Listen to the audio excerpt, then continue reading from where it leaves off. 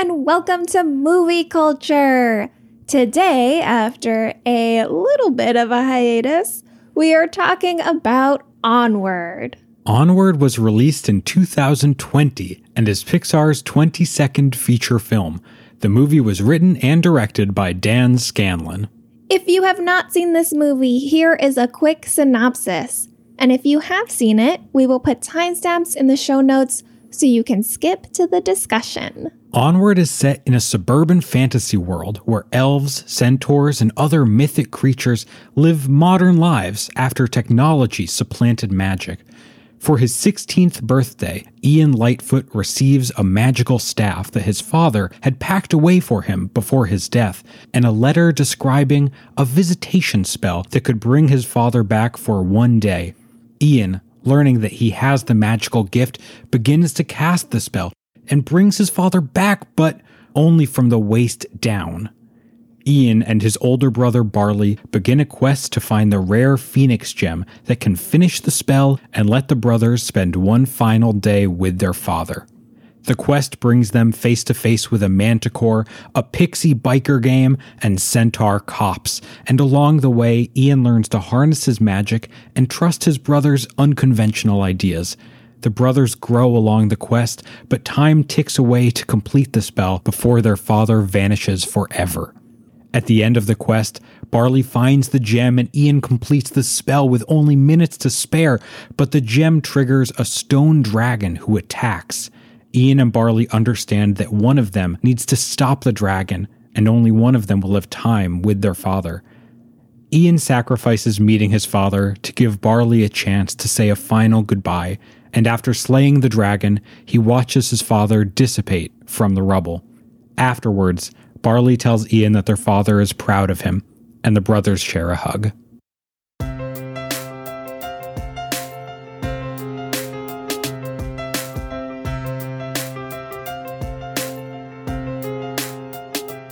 Wow, okay, I really liked this. Hey, this movie is so good! It's really good. It's so good!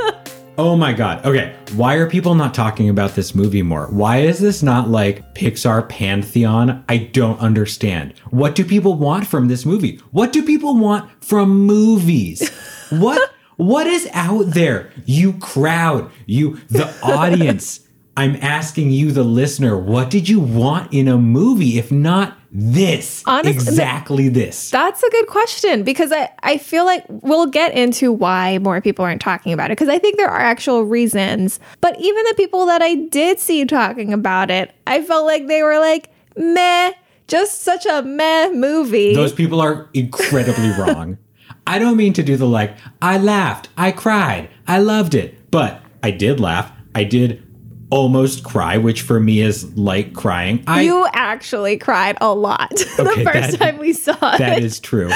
I did. I cried in this movie. I feel like, sure, this movie might be very specifically for me, and we can talk about that a little bit later, but like, it is a thrilling adventure. It's fantasy. It's fun. It's a coming of age story. It's a quest story. And it's a story about family and togetherness and belief, and it is really serious and has a really deeply emotional ending.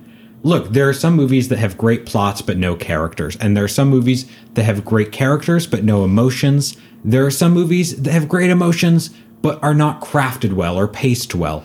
This movie has everything, and truly, I don't understand why people don't adore this movie. It also has the ability to reach across many, many age groups. I mean, we were both crying in the theater, and this is my favorite movie-going experience ever, because when the credits rolled, I heard this sniffling noise next to me. The boy!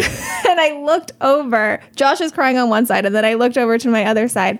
And there's this little boy, he's probably like 8. My boy! He's just crying so hard. He's so moved that he has to take off his glasses and use both hands to wipe his tears. And full hands. We were just like, yeah, same, kid. Oh same. My God.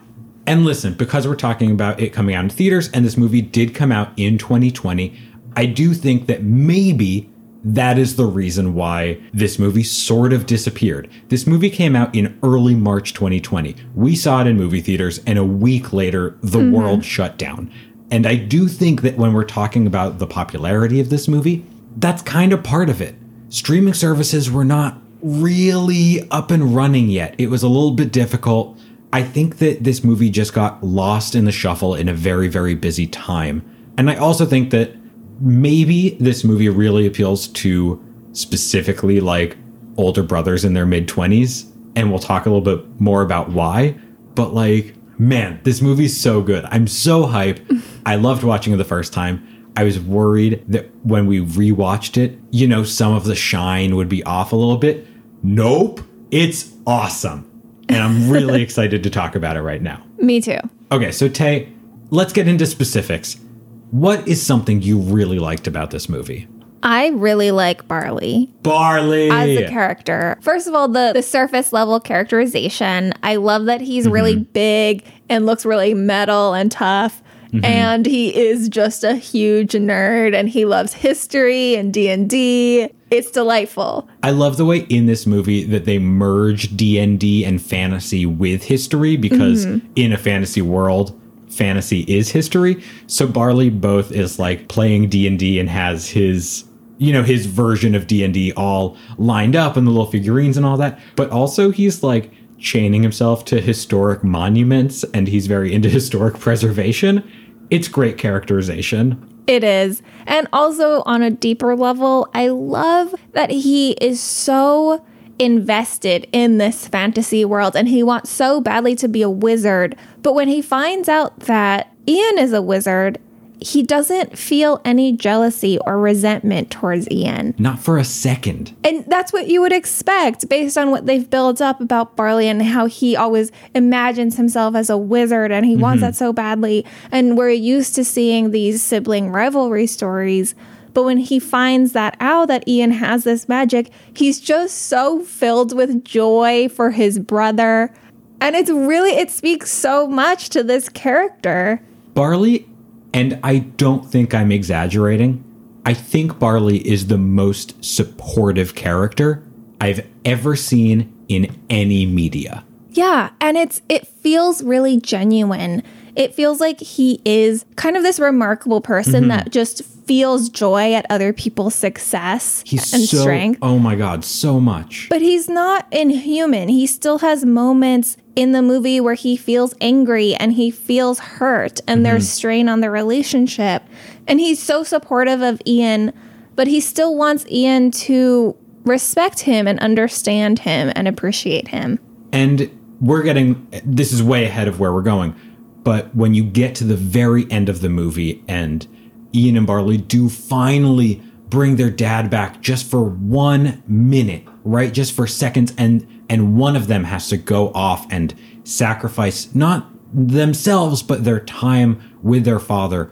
Barley doesn't blink. He's just like, I'll go, right? And because Barley is not our main character, Ian is our main character, and Ian ends up saying, no, I'll go, and taking that sacrifice. But again, Barley is willing to over and over, at no point, put himself over Ian, just always supportive and always truly, you know, from his own soul, just doing the things that the people around him want and need. And he's an incredible character. Yeah. Older brothers rule. Older siblings. Thank you very much. Older siblings rule. Great note. Great note. Called in. Thank you. What about you? What else did you like? I liked so much about this movie, but the thing that stands out more than anything else is the world building. We talked about this a bunch at the beginning of the podcast, about this magical Pixar world building. I remember talking about it in Bug's Life, when you're thinking about from a bug's perspective and size, what do things mean? You know, them drinking a drop of water and using a matchbox or a tin can or something. Finding Nemo is the same way, right? How do things like a coral reef look to fish, right? How do things like a boat look? What are fish tanks like? All that stuff. The world is built off of the characters. This is a trademark of early Pixar. And it's something that they have done recently, although to a less striking degree. The world building in this movie is incredible. I think it goes back to this fundamental early Pixar days, if not eclipses it. And I think it does it from a few different perspectives. I think it does it in a lot of ways. The first is just in the general urbanism of this movie, right? This movie is a suburban fantasy. They are in the suburbs. They drive through the city. They drive on the freeway. And you see this world that is very much our world, but also very much not our world, because it is what technology would lead the world to look like if it came from this different place, right? So the houses don't look like our houses. They look like mushroom houses and fantasy houses, but they are still, of course, our houses, and they have refrigerators and tables and all that stuff. And the doors in the houses are, they're regular doors, but also they're kind of crafted in ways that look more fantasy, more medieval. The way the whole world is laid out, the streets are laid out, the cars are laid out, the schools are laid out, all of that stuff is based in this very specific fantasy aesthetic. And I love the way that built itself into the built environment. Specifically, I think the best example of where the premise pays off in the world building is at the Manticore's Tavern, because you hear about the Manticore's Tavern as, this famed castle where the Manticore lives and the heroes try and get stuff for their quests. And then you go in and it's like a fantasy themed, Renaissance fair-esque restaurant where there are people in costumes and, lots of waiters saying my lord and my lady and stuff like that. And the Manticore is, a hostess that is overworked and not the monster of yore, even though it's still within this castle, right? Everything's been cartoonified. Even her quest map has been turned into a kids' activity sheet with a little decoder puzzle. And I just love the way that the fundamental premise of this movie, right? A modern fantasy world with our technology, how that takes something like the Manticore Tavern and turns it into a themed restaurant. I think that happens a number of times through the movie. That's, to me, the very best example. But man, I just thought that the world building of this movie is so immersive. I felt in it immediately. It was great. I agree with you. I thought that it was so much fun to be in this world. Mm-hmm. I think talking about why people responded so lukewarm and kind of anti on this movie, I can't believe it. I think the world building is part of it. I think the fact that this setting is this animated fantasy setting really turned adults off. I think when people saw this, they felt like it was very, quote, Disney instead of Pixar. And so they expected a much lighter movie without the same kind of emotional depth. You think people prepared themselves for that, and because of that, they didn't let themselves go into it maybe openly or have sort of a full experience? Maybe. I mean, I do feel when the trailer came out, I know that a lot of the response was, oh, why is Pixar going in this direction? This is Disney domain. Yeah, no, that's a great point. And I do think that brings up an interesting conversation about what people think about Pixar, what they're expecting to get from Pixar. And it feels like as Pixar's audience has aged, because that's something that has inevitably happened, right? Toy Story came out 25 years ago, 27 years ago or something. Now, what we now know about Toy Story from what we have seen and watched in all of these early movies is that they are both very fun, but also have thematic resonance. That is especially true in movies like Finding Nemo and Monsters, Inc., which are both absolute fun and also really serious thematic family stories about the relationships between parents and children. It feels like as we have moved on, there is an assessment, a public assessment of Pixar that leans towards the ups and the Wall-E's and the Inside Outs and the Souls, which we'll talk about next week, which are all on face value very existential movies, right? They all cast themselves as being very serious. And, they are about serious things like life and death and the basis of human psychology and emotion and what is a fulfilling life? What is humanity? All of these questions are things that various Pixar creatives are interested in asking. Shout out, Pete Docter. Shout out. But as we have been watching through these movies, they also have this fun aspect, and they all balance. This is what Pixar does so well, is they balance the fun with the existential. And just because when you were a kid, you noticed the fun, and now you watch these movies and you notice the existential, you notice the thematic, and you notice the fun less, doesn't mean that Pixar isn't making very, very fun movies. These movies are all very, very fun. And Onward is fun forward, right? It takes its seriousness, its family emotional aspect, and puts it in the back seat, at least in the trailer, right? At least up front. It says we're going to be fun up front. And if you are only interested in, this story is about death and the afterworld, then I can see why maybe you didn't see a path into Onward. But if you want to cry, fear not. Yeah, you'll get there. Tay, what else did you like about this movie? Well, we've talked about big character stuff and world building, and I want to point out a very, very small detail that I really liked, which at the very beginning of the movie, Ian is wearing his dad's sweatshirt, and Barley accidentally snags the sweatshirt and rips a hole in it. And his mom says, "Oh, don't worry, I'll sew it when you get home from school." And when he gets home from school, Ian ends up sewing the sweatshirt himself. And this isn't a big deal at all. No one really says much about it. It's not meant to be planted for something bigger in the future. It is just something that Ian does because he can. And I just have not seen a movie or even read in a book a male character sewing something. I have seen female characters sewing, but never a male character. And I just really appreciated that. I appreciated that it was just a thing that he did and it wasn't a big deal. Yeah, that was a really great moment. It was a great characterization moment too. Yeah, and I love that it is just normalizing the fact that boys can do these things and be self-sufficient, and they don't need their moms or their sisters or anything like that to mend a hole in a sweatshirt. Preach! All right, what else? Well, you just mentioned how that moment isn't supposed to plant any other moment. It's just there in itself. While I love that in that moment, I also love that this movie does plant a lot of things.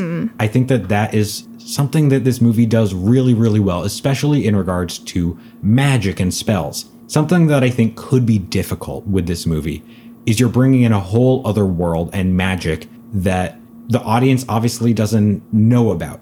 And the idea that there could be a magical spell for anything at any time, it's sort of a Deus Ex Machina cheap way out of any situation if there's a spell at the ready. So what the movie does is they introduce all the spells that the characters need way earlier than the characters actually need them. So whether that's a levitation spell or, the lightning from above spell, all these little things are planted before, even to the point where Barley gets Cheetos, right? Little cheese puffs, way at the beginning of the movie as like an offhand, doesn't matter thing. He's eating them through the movie. It's a funny joke.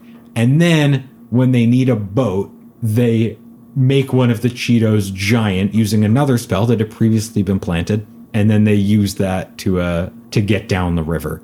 Yeah. The thing that is so good about the way that this movie plants and pays off is that sometimes planting, like you're saying, can feel very bogged down, especially in a movie, as you say, that is introducing so much that is outside of our world. Yeah. But the way that they do it is that they make full plot sequences out of a plant. So that enlarging spell that you talk about, it's not just Barley being like, hey, here's this enlarging spell. Do you want to practice? It is when early on in the movie, they run out of gas and they attempt to make the gas tank bigger to give themselves more gas.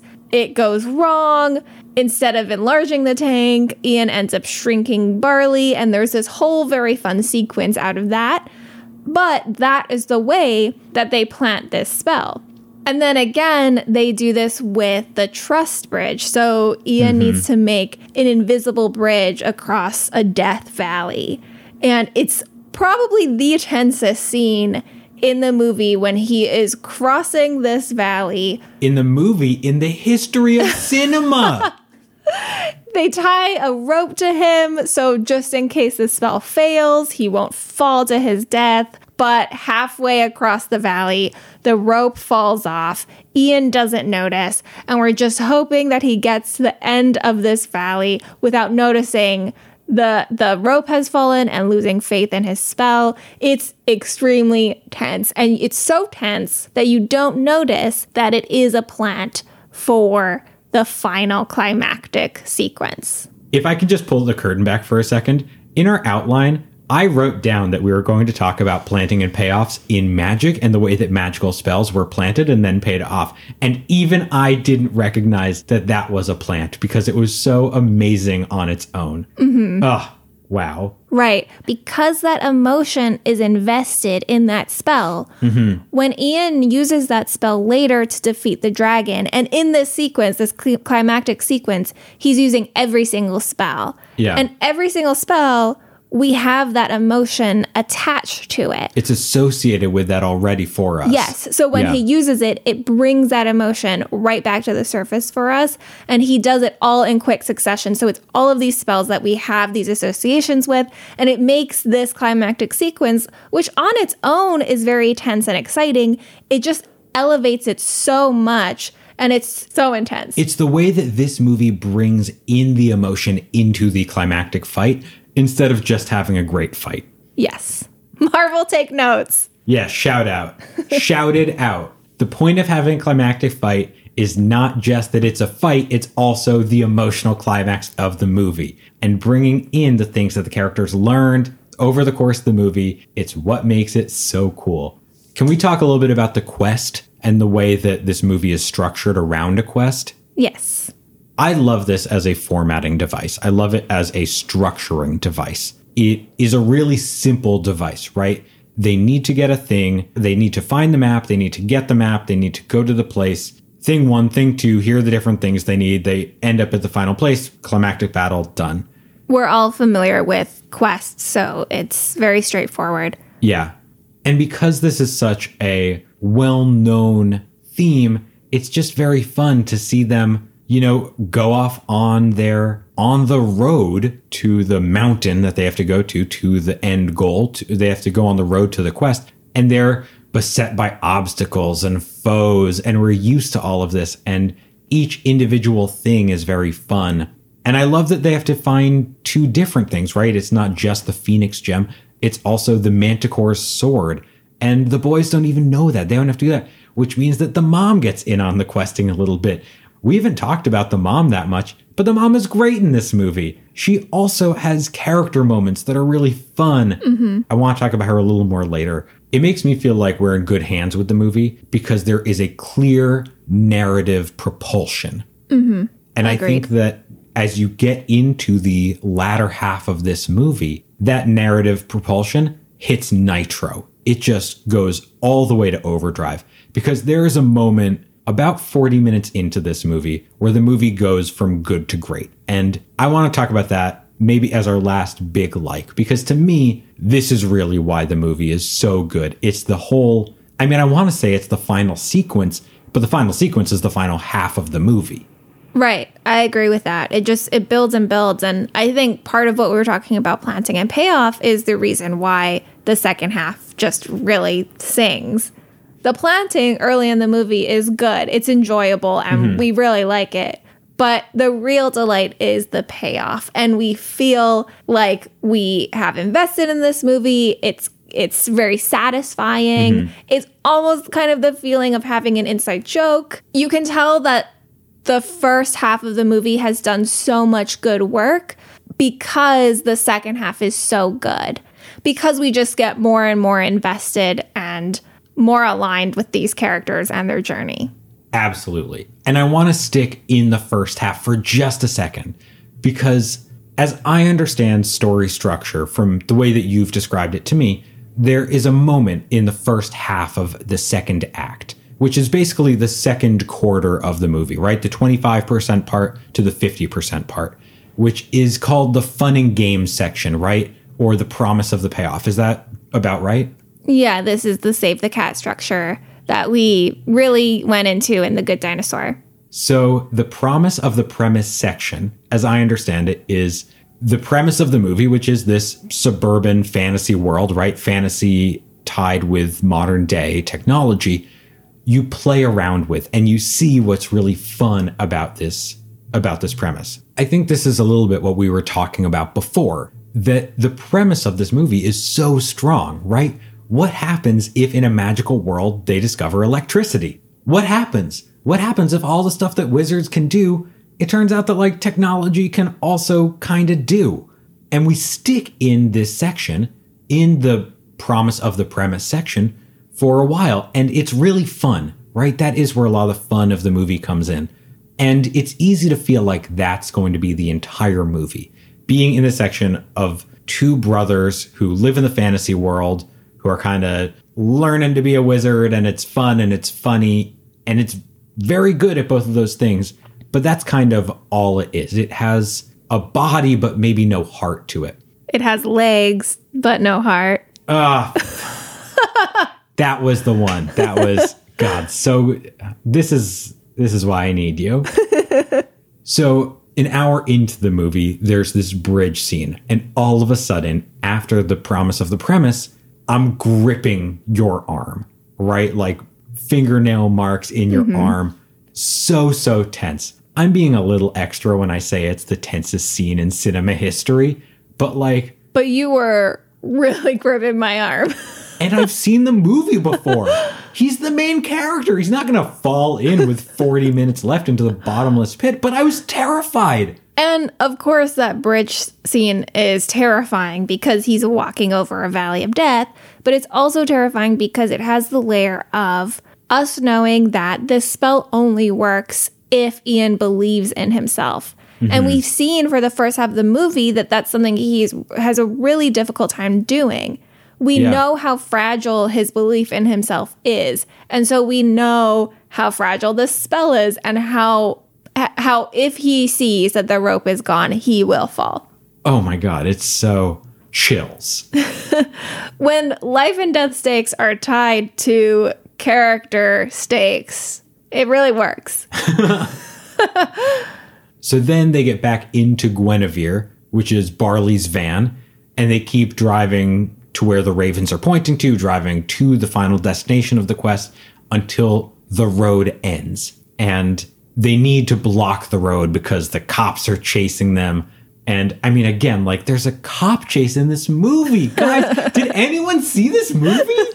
The cops are chasing them. There's a boulder over the cliff. They need the boulder to fall down. And this is the point where the spell that had been planted earlier, the lightning from above spell, Ian's going to need to pay that off. He'll use the lightning to blast down the boulder and block the cops. And he tries it and it doesn't work. And that means that they're out of options. There's nothing they're going to do. And Barley puts a rock on Guinevere's accelerator. And we know that Guinevere, the van, is the one thing he truly loves. It is the one thing that he says he will tell his dad about when his dad fully returns. It's the one thing he is proudest of. It is the one thing that he can point to say, I am not a screw up. Look what I did. Look what I made. I made this van. I did it myself. It's all he has. And he puts in the music and the music plays and he puts the rock down and Guinevere drives off and, goes off a jump and knocks the boulder down and sacrifices herself. And I know I'm personifying this van, but guys, it deserves it. But it's intentional. There's a unicorn painted on the side. It's a Flight of the Valkyries moment. Like the music swells. Barley wipes away a tear. It is a beautiful touching, it's really emotional moment. And funny at the same time. I mean, it's funny the way that they personify this van. At one point, the van, one of the tires loses air, and so it looks like it's a horse galloping. Oh, it's very clever, and it is so moving because it's tied to this character and its payoff. And it brings us back to Barley, because again, Barley doesn't waste a second. He has just made what we know is the biggest sacrifice he could make, and he just keeps on going on. And a big part of the reason he does this is, yes, it's their only option, but he doesn't want Ian to feel like he's failed. Yeah. And so he won't let Ian take on that feeling of telling himself that he's the reason that they couldn't see their dad. Mm-hmm. And then they continue on. They follow the ravens. They get to the water. Ian starts to use his magic to maneuver them through the rest of their quest, right? There's some really emotional moments as they're talking together. We notice that Ian and Barley's relationship has stopped to be one where they are, maybe a little bit of oil and water in the beginning, right? That Ian is sentimental and wants to talk to his dad, and Barley's sort of big and buff and energetic and kind of a doofus. But Ian's got his stuff together, and they don't quite mesh at the beginning of the movie. And then by this point, they're really meshing, and those characters are really bonding. They get to the end of the river. They get through what they call the gauntlet with all of the booby traps and, the real perilous Indiana Jones moment, right? There's a payoff for a gelatinous blob that Barley's planted a couple of times. There's a moment literally where a door is closing and they reach under the door to grab the hat, as Indiana Jones does, except it's not the hat, it's their father's legs, which of course is also their whole father. This movie is wild. There is a lot. So much goes on. And they get to the end of this gauntlet, and then they think that there is nothing there. They think they've reached the end of the quest, and they're just back in town. They're back at the high school, and nothing's there, and they're giving up. And then they realize that actually they can find the gem, and it's, it pays off a bunch of things that were planted right at the beginning of the movie. And then there's a giant stone dragon fight. And this is the last 40 minutes of the movie, as I've just described them. And it is really thrilling and exciting the entire time. Yeah. And it feels like nothing in the movie is wasted. There's so much that happens. There's so many fun plot beats and fun jokes. Everything is paid off. It just feels so intentional and thoughtful. Yeah, every single thing. Even when the Manticore, when we expect something scary and it turns out to look silly, when the Manticore turns out to look silly, even that sort of pays off when the stone dragon is assembling itself and it's pulling up all this rebar and concrete and brick, and then it pulls off the school's mascot painting off the side of the building and has a giant cartoonish dragon face. Yeah, love it. And of course, you get to the end of the movie after all of this excitement, and you have these characters who at this point you truly love, and they have to decide which one of them gets to spend the moment with their father. Is it Ian, who has never met their father before, who this would be his only opportunity to spend any time with his father, and it's all he's ever really wanted is to meet his dad? Or is it Barley, who only has 4 memories of his dad and just wants to say one final goodbye? And both of them need it so much, and both of them want to give the other what they need so much. And it turns out that Ian is the one who sacrifices. Ian slays the dragon. Barley sees his dad. And then the movie ends. And it's beautiful and exhilarating and emotional. It's devastating that Ian has to sacrifice the moment of seeing his dad, because this is the thing that he has wanted the whole movie. But we've talked about the difference between what a character needs and what a character wants. And he needs to believe in himself. And we see him finally do that in this climactic battle with the dragon. And the reason that he has learned to believe in himself is because of Barley, because he's had this father figure supporting him and encouraging him and teaching him the whole journey. There's a moment early in the movie where Ian makes lists. Ian, we know that's something he does. He's a list maker, and he makes a list of the things he wants to do in his one day with his dad. And it's things like play catch, learn to drive, have a heart-to-heart, right? Share my life with him. There's a moment at the end of the movie after it seems like all is lost, that Ian looks down that list and realizes that Barley taught him to drive, that Barley's the one he played catch with, that Barley's the one that he shares laughs with, that Barley's the one that he has shared his life with. That is what gives him the strength and the confidence to sacrifice the moment with his dad, because he had a father figure in Barley. That moment where he checks off that list is what gutted me the first time we saw it in theaters. Just gutted me. There was another moment that did it this time, which is after he's slayed the dragon. He's in a pile of rubble, right? And he sort of tries to get out of it, but he knows he can't, right? There's not enough time left. And he looks through a hole in the rubble to see Barley and his dad, to see his dad materialize and spend a few moments with Barley. And he's looking through this hole, and all of a sudden he slips on the rubble. The seconds he gets to look at his dad, they disappear, because all of a sudden he can't see the hole anymore. And by the time he gets back to a different hole, his dad is glowing and disintegrating. And he doesn't even get to look. He doesn't get that at the end. And oh man, I just feel for Ian. I feel for him so bad. Yeah, it's gutting.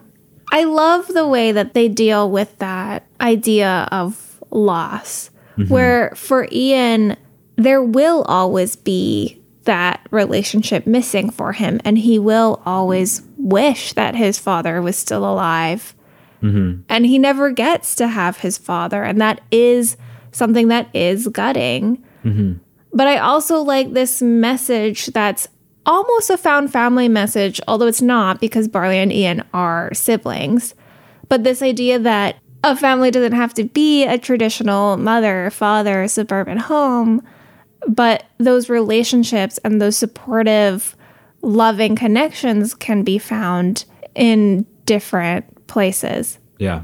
I do think this brings up a slight nitpick I have with this movie. And truly, I don't have any real dislikes, any real critiques, but I think there are a few things that we should talk about that are just kind of worth saying. And that brings me to one of them, which is this is a movie about brothers, and it's a movie about how Barley, the older brother, raises and has supported Ian, the little brother. But like, Mom seems great.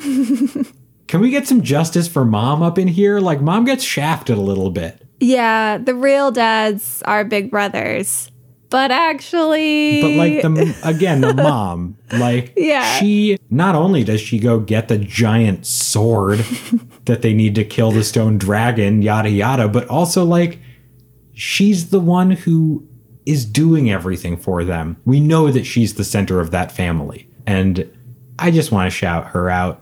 You know, it's a movie about brothers, and I do think that it's validating to hear that you think that this is an important movie. And maybe it just is because the movie is not just for older brothers, it's for older siblings. But I do kind of think that this movie is going to hit hardest for older, like, people in their 20s who are the eldest children and have younger siblings. It's just going to hit hardest for us. So maybe that's another reason why. But even though it's about the eldest sibling and the relationship between siblings, like, let's have some justice for Mom in here also. Yeah. Not much thanks for Mom from Ian. No. What about the stepdad? What about thanks for the stepdad? Stepdad's a cop. Yeah. And doesn't seem that good. He seems like he is not really understanding what's going on and pretty judgy. He doesn't kind of mean. He doesn't empathize with the kids at all. Yeah. At one point, he gets off the phone with the mom and like is like grumble, those kids. Yeah. It's just like, are we supposed to like this guy? I don't think so. I don't think we're supposed to like him. No, he's also like utterly graceless. One thing I really enjoyed about the movie is along the lines of the world building is that their house is built for elves and his stuff is built for centaurs because he's a centaur. And his whole back half, the horse half, just like bumps into things and breaks their chairs and messes things up. And that's what cops do, is they break things and they mess things up. So I thought that was really an accurate portrayal. All right. What about Car Crash Watch, Josh? Car Crash Watch! Tay, there is a car crash in this movie, sort of. Not like a full-on T-bone, but some cars are jostling. There's a car chase and, you know, some cars get into a little bit. A lot of cars crash, though not into each other. I mean, we talked about Guinevere having this huge epic that is true. Crash scene. The mom and Manticore crash their car. Oh, wow. Yeah, a lot of car crashes. Okay, a lot of car crashes. A lot of car crashes. But there was something I appreciated in the big car chase scene. Again, there are car chase scenes in this movie, guys. It's a great movie. This movie has everything. But the car chase scene is not, you know, one guy trying to get away from the bad guy who's chasing him and weaving in and out of traffic and all that. It's two things. It's a 16-year-old kid trying to merge onto a highway, and then it's a 16-year-old kid trying to navigate traffic to exit the highway on the other side, trying to switch lanes. That's the whole car chase. The whole car sequence is him on-ramping into the right side and needing to exit off the left side of a busy highway and They're trying to also get being across. attacked by pixies. Yeah, okay, sure. There's a motorcycle gang full of little flying pixies. That's fair. I know it's chaotic. It's very fun. I liked it. But, like, that's the fundamental bones of where the car is from and needs to go. Yeah, much of the drama does come from Ian not knowing how to merge. Exactly. And I thought that it just right-sized the stakes, right? You can have, you know, world-ending stakes. And for everyone, world-ending stakes are world-ending stakes.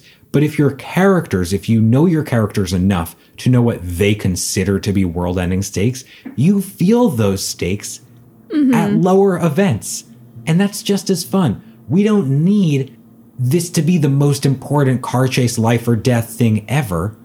We can just have Ian, a 16-year-old who doesn't know how to drive, needs to merge onto a highway. Right. And that's the highest stakes. And anyone under 15 or 16 thinks, yes, driving does seem very scary. And anyone over 15 or 16 thinks, yes, it was terrifying to learn how to merge onto the highway for the first time. Yeah, we all get it. Yeah. Busy highway, there are trucks coming in that right lane, like, for sure. It is something wonderfully relatable in this fantasy movie. The stakes come from something that we in our world can relate to. Yeah, absolutely. So we've kind of already talked about the theme a little bit, but let's get more into that. Yeah. Well, I think there are a couple different ideas and themes that are sort of thrown throughout the movie. And, you know, if I had one real critique, it's that it's a little hard to pull together one significant theme. And I'm not necessarily saying that's a bad thing. I think that this movie brings up a number of different ideas, and that can be okay. It doesn't need to say one specific thing. It can live with this multitude of ideas. But I am not sure I felt that there was one specific theme. But I will talk about the ones that I saw, okay? The one that I like most is the theme between Ian and Barley. As I have thought of it, it's that older brothers, shout out to me, are the real dads. Shout out to my dad. He's great. He's doing great. But, like, let's have some older brother appreciation. Always necessary. The way that we grow up with the people we trust that that's who family is, that you can, I don't know, help raise your siblings, give them someone to love, to be around, that being part of a family means being supportive to the eternal degree. I think that there is a really wonderful theme there about the relationship between brothers. I also think there are themes, I don't even want to call them themes, I'll call them lessons. I think there are lessons that the magical parts of the movie talk about. When Barley is teaching Ian to do magic, there are a number of things that he's trying to pass on. Things like be resourceful, right? Use what's around you. Focus. Those are all things that Ian needs to do to get the spells to work. And he needs to get the spells to work to advance the plot, to finish the quest, to defeat the stone monster, to bring his dad back. Those are the things our protagonist needs to learn through the movie. I don't necessarily feel like those coalesce into one theme, as opposed to being these broader lessons. Look, I like those lessons a lot. Be resourceful. Great. Believe in yourself. Amazing. I guess I would have liked something that flowed through the movie, that stemmed from the premise all the way to the conclusion. And I'm not sure that I felt that there was that. What do you think about that, though? Yeah. I felt the same way. I felt that especially the first time that I was watching it, and then I was kind of trying to pay more attention to it the second time. So it does feel like there is that major theme of the brother relationship and the value in sibling relationships.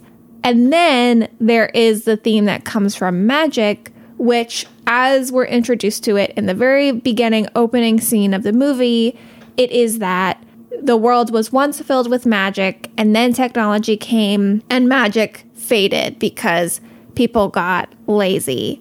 It was easier to use technology than it was to use magic. The word they keep using is simple, right? It was simpler to use technology than it was to use magic. Yeah, so we hear that in the opening sequence, and we hear it again in the letter that the dad writes to Barley and Ian when he's explaining his spell. And I want to play that clip right here.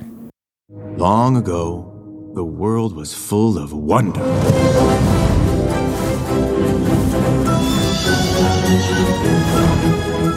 It was adventurous, exciting, and best of all, there was magic.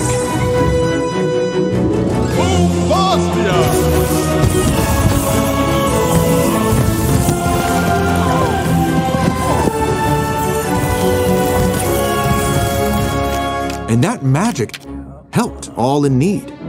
Flame Infernar!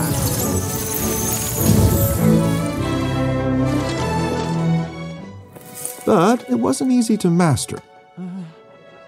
And so the world found a simpler way to get by. I call it the light bulb.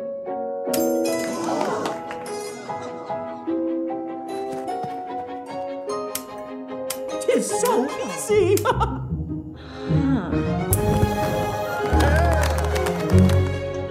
Over time, magic faded away.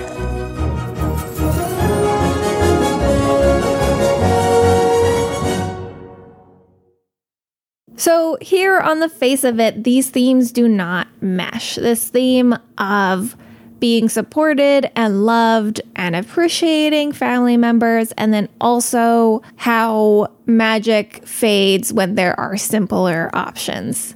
The thing about this that's really interesting is that the way that this concept and theme about magic is introduced is not the same as the way that it pays off, which is notable in this movie that where we've been talking about how good it is and how intentional it is about its planting and payoff. Yeah.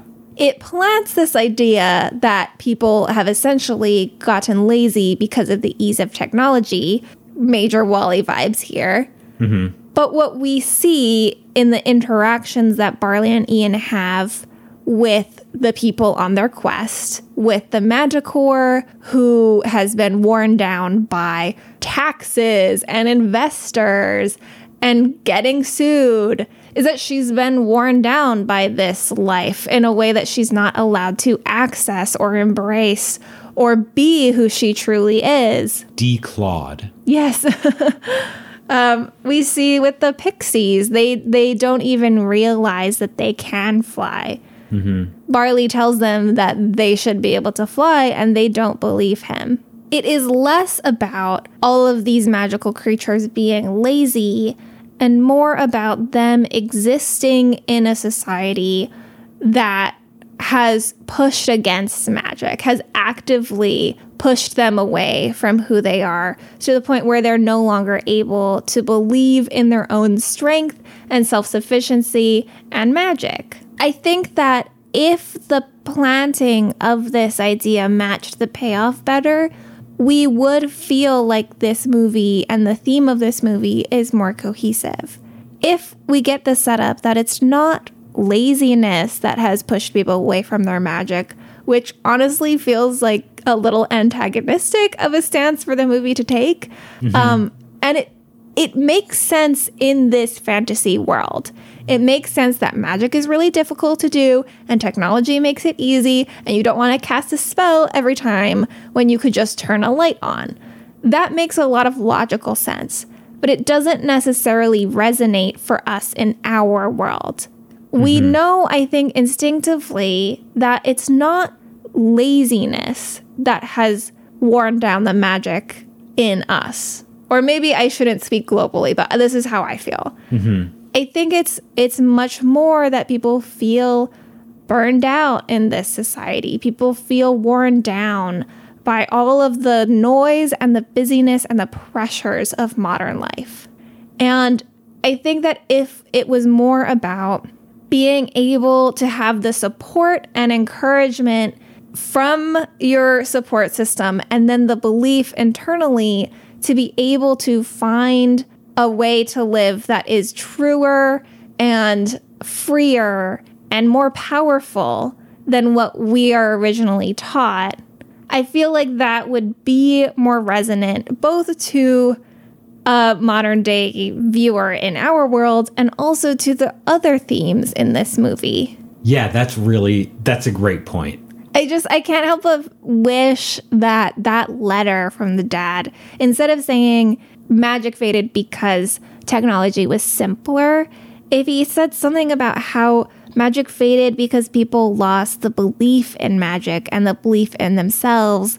And his hope, the dad's hope, is that he can show Ian and Barley that the world is still full of wonder and that they are too. I just feel like setting it up as rediscovering magic means believing in yourself. And the job of the parent or the family member or loved one is to help someone believe in themselves and guide them towards that feeling so that they can find that magic. To do the supportive work that Barley's been doing. And that would turn what feels like a lesson but not a theme in you have to believe in yourself for magic to work. That would turn it into this wonderful cumulative theme through the movie, from premise to conclusion. Right, exactly. And we see this character Barley, who in the movie is the character who most believes in magic. He believes in magic more than anyone else. Fully. He helps Ian discover his magic. And if in the very opening of the movie we've had it set up as the tie between magic means believing in yourself, then when we see Barley guiding and teaching Ian magic, we know that this means that he is helping Ian to believe in himself. Yeah. And that is what ends up happening at the end. Barley does help Ian believe in himself. And there are things like you're saying, one of the lessons of magic is you have to believe in yourself. You have to believe that you can do magic. And so all of that is there. It's just, it comes too late. We don't hear it early enough for it to be a resonant theme throughout the whole movie. It's a theme for the characters in this world, but it's not the theme of the world itself, which it could be. And again, like, this is the level that we are thinking about this movie, that having wonderful characters and relationships and themes and meaningful themes between them is great, but you could also do what Pixar has done so wonderfully, which is build worlds around a theme. And they mostly do that, but they do miss it in this particular way, in a way that, as you just described, they could build the premise of the movie, right? Why are we making this movie in a fantasy world, right? In a modern fantasy world? Why is this the correct setting to tell this story? Right, yes. If they had tied them together in that way, it's impeccable. And watching it, it almost feels like they were kind of asking themselves that question. And then they finally got it at the end. They were like, magic means believing in yourself.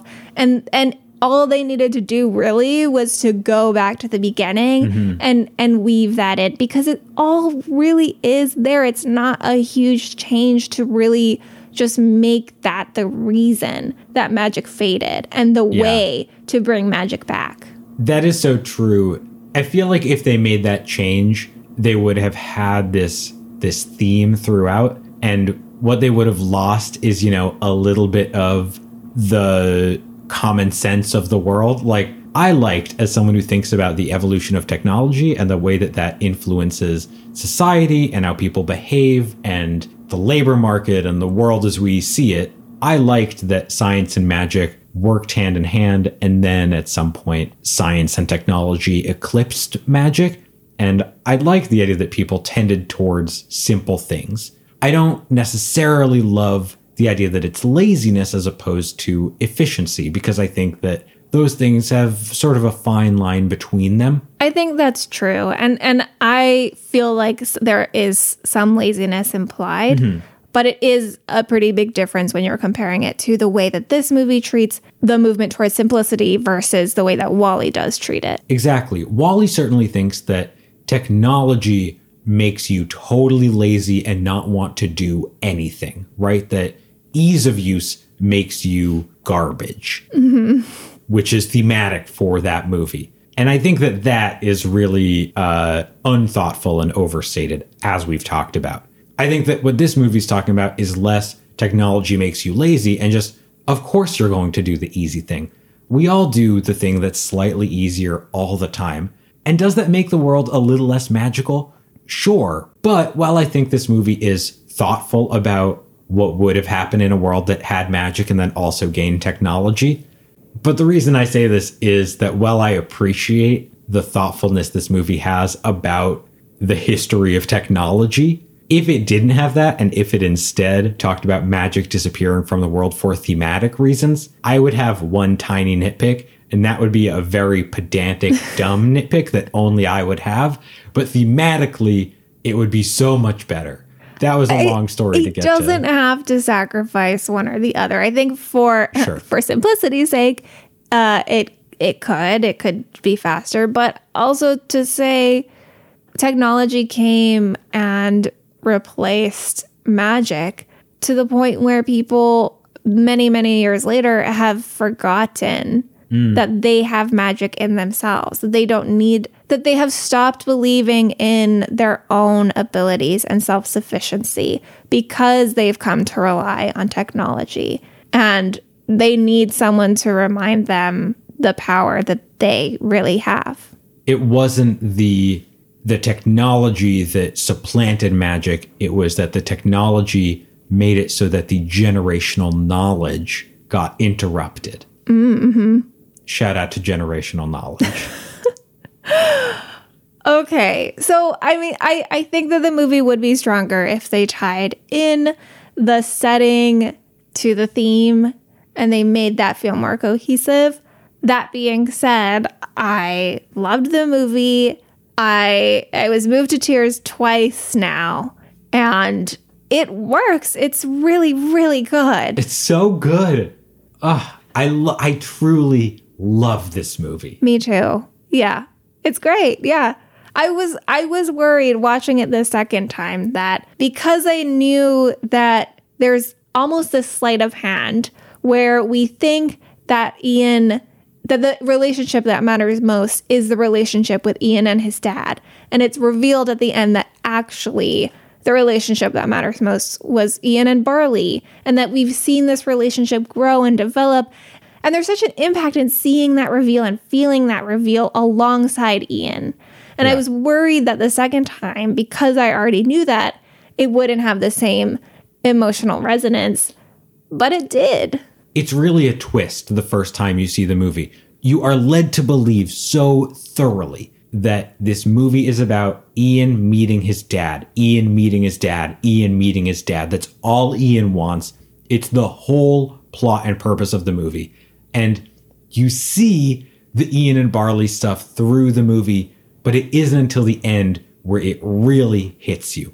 And I know I was watching for that this time, but because they are so committed to this movie being about Ian and his dad, and the Ian and Barley stuff from the very beginning is always slightly on the back burner, right? It's slightly in the background. And even though Barley is so supportive and so loving and so clearly a father figure, which when you've seen the movie once, you explicitly know, it still gets you.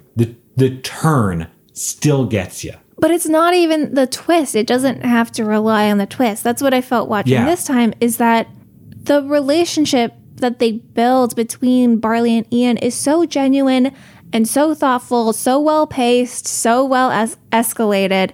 It's so good that even if you're watching it for that, even if there's no surprise at the end, it's so strong that you still feel the emotional impact. And I want to stick on that for a second because it is the relationship that they build between Barley and Ian. It's not that Barley and Ian have this relationship at the beginning of the movie. Again, at the beginning of the movie, yes, Barley is so warm and supportive, but Ian doesn't really respect Barley, right? And Barley doesn't really respect Ian, right? He doesn't respect Ian on his own terms, even though he is overjoyed by Ian's successes. So the movie is them building a relationship to the point where not only the audience, but also Ian himself realizes for the first time what an impact Barley has had on him. Yeah, it's beautiful. And it's beautiful to feel it alongside Ian, but it's also beautiful to watch it again and to watch Ian on the journey of realizing the relationship he has and learning to appreciate that and love Barley. Man, do you want to watch this movie again? Like, I would just start it right back up right now. I won't make you answer that. I think this is as good a place to stop as any. Yep, we loved it. Josh, what are we watching next week? Next week, we are watching Pete Docter's Soul. So close to the end, my goodness. I know, getting into the end of 2020. Well, thank you for listening. And the week after that, we will be getting to Luca, which just came out a few weeks ago. We know that maybe you've been waiting on that podcast. That will be coming right. With bated breath. Yeah, of course. That's streaming on Disney Plus right now. Our episode on that will come out in a few weeks. Be patient with us. We chill. We just chilling. We having a good time. We watching movies. It's great. Thank you for listening. If you like this podcast, honestly, I don't know. I'm glad you enjoyed it. You don't have to do anything. We'll see you next week. Bye. Bye.